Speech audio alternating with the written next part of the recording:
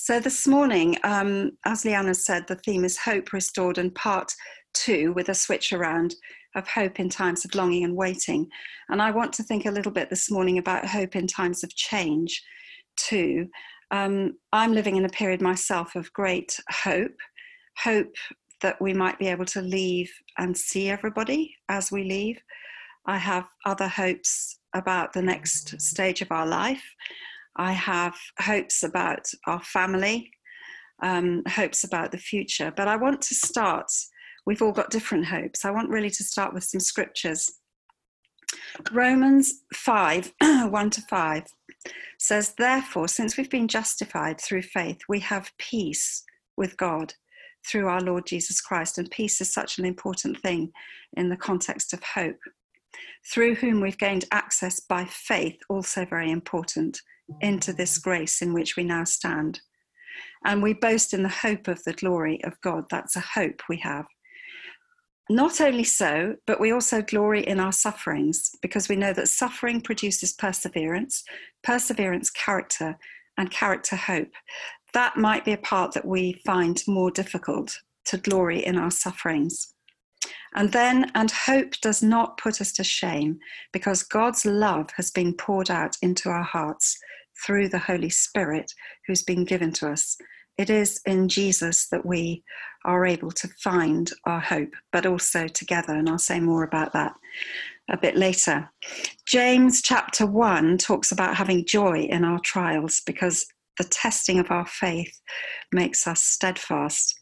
And 1 Peter talks about how we're born again to a living hope, an imperishable inheritance of eternal life. And he also says that the genuineness of our faith is tested through trials. I don't like that very much, but I think it's profoundly true. And James and Peter, of course, were both martyred in the end of their lives. What Peter also says in chapter 4 of the same book, don't be surprised by fiery trials. Don't be ashamed if you suffer as a Christian.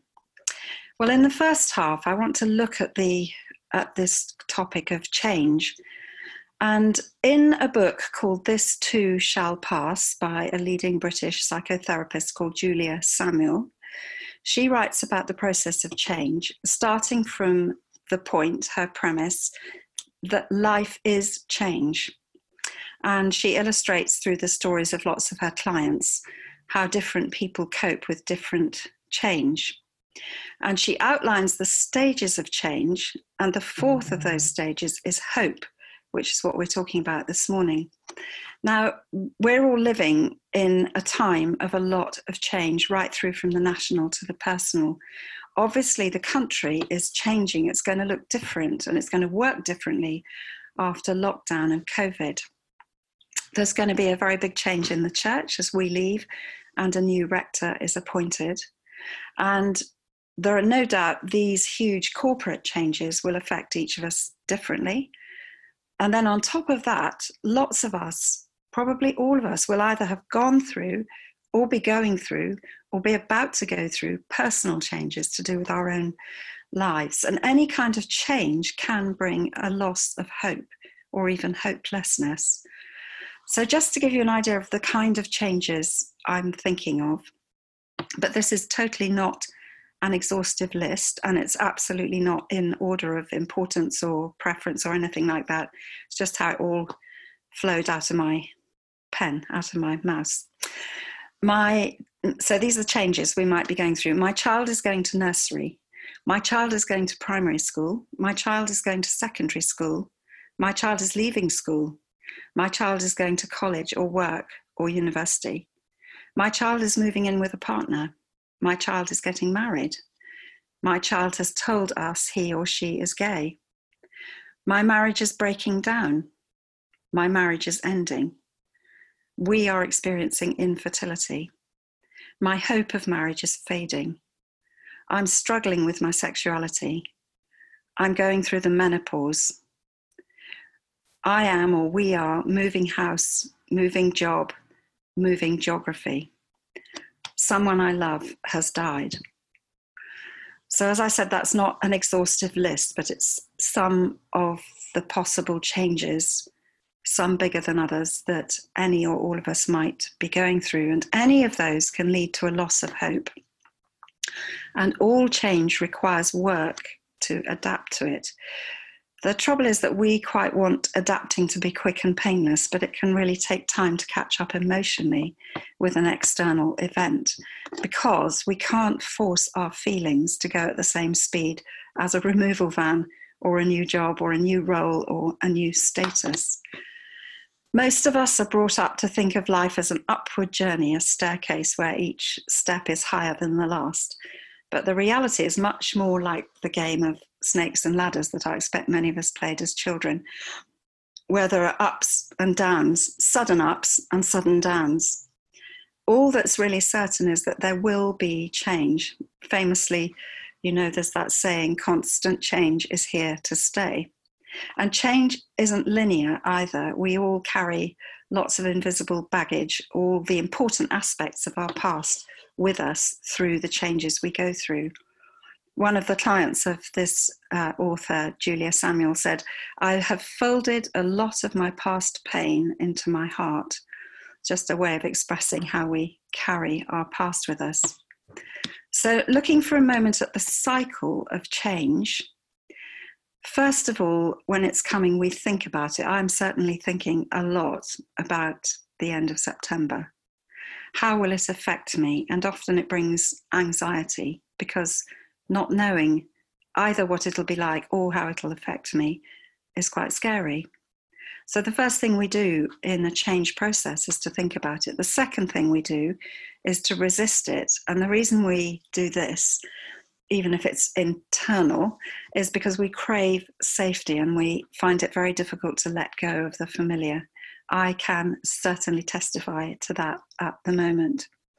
And the most common ways we resist change are by being too busy, getting really, really overactive, or too terrified to engage. So that's the second thing. We resist change. We think about it, we resist it, and then we have to think about what the disruption feels like. Now, the external event or the process might be quite easy to describe. I am having a baby, I am moving house, I am getting married, I have lost my job, I am not going to get married, I am not going to be able to have a child. And we all have natural coping mechanisms when change, either good change or bad change, good or difficult, we have these coping mechanisms which we learned in childhood. Sometimes we switch off completely. Sometimes we become overwhelmed. And just a few fortunate people are able to absorb and deal with change quite quickly. But accepting change usually takes much longer than we want it to, or allow it to. And really we need to allow time for not knowing, a time just to be, what they call in the psychological world a fertile void, an empty time, a time to wait. And of course what we've been talking about in the women's events this year is this process of waiting. In that waiting, the relationships we have with our family, our friends and our colleagues, allowing them to support us, is really fundamental to how each of us manages the process of change. And that's why, when we come to the second half, why the church community and the fellowship among Christians is so important.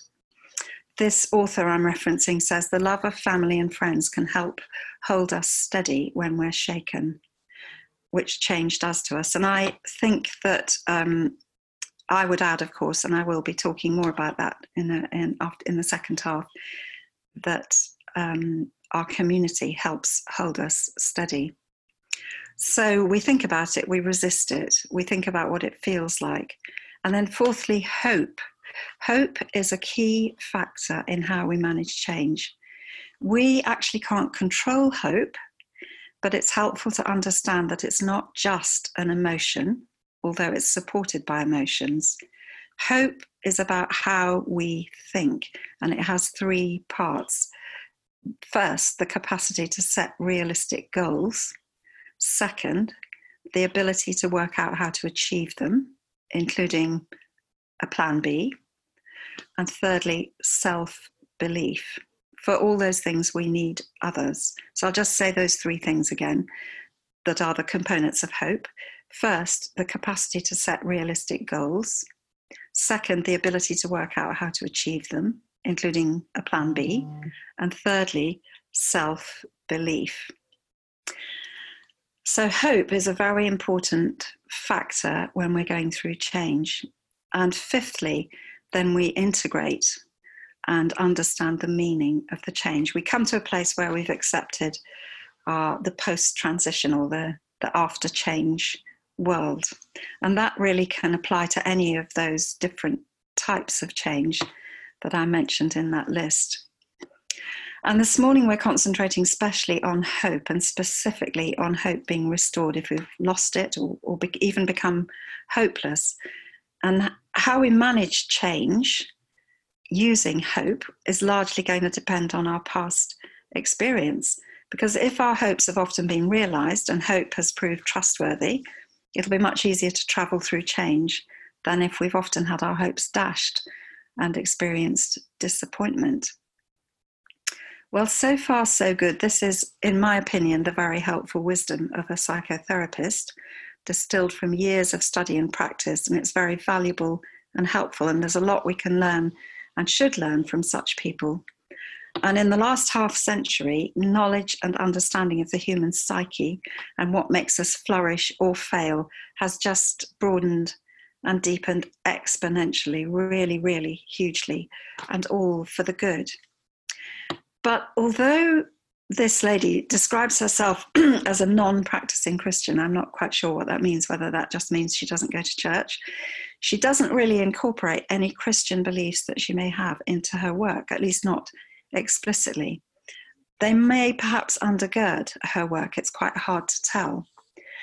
So that's a little look at change and how it affects us, although of course it will at the same time affect each of us differently.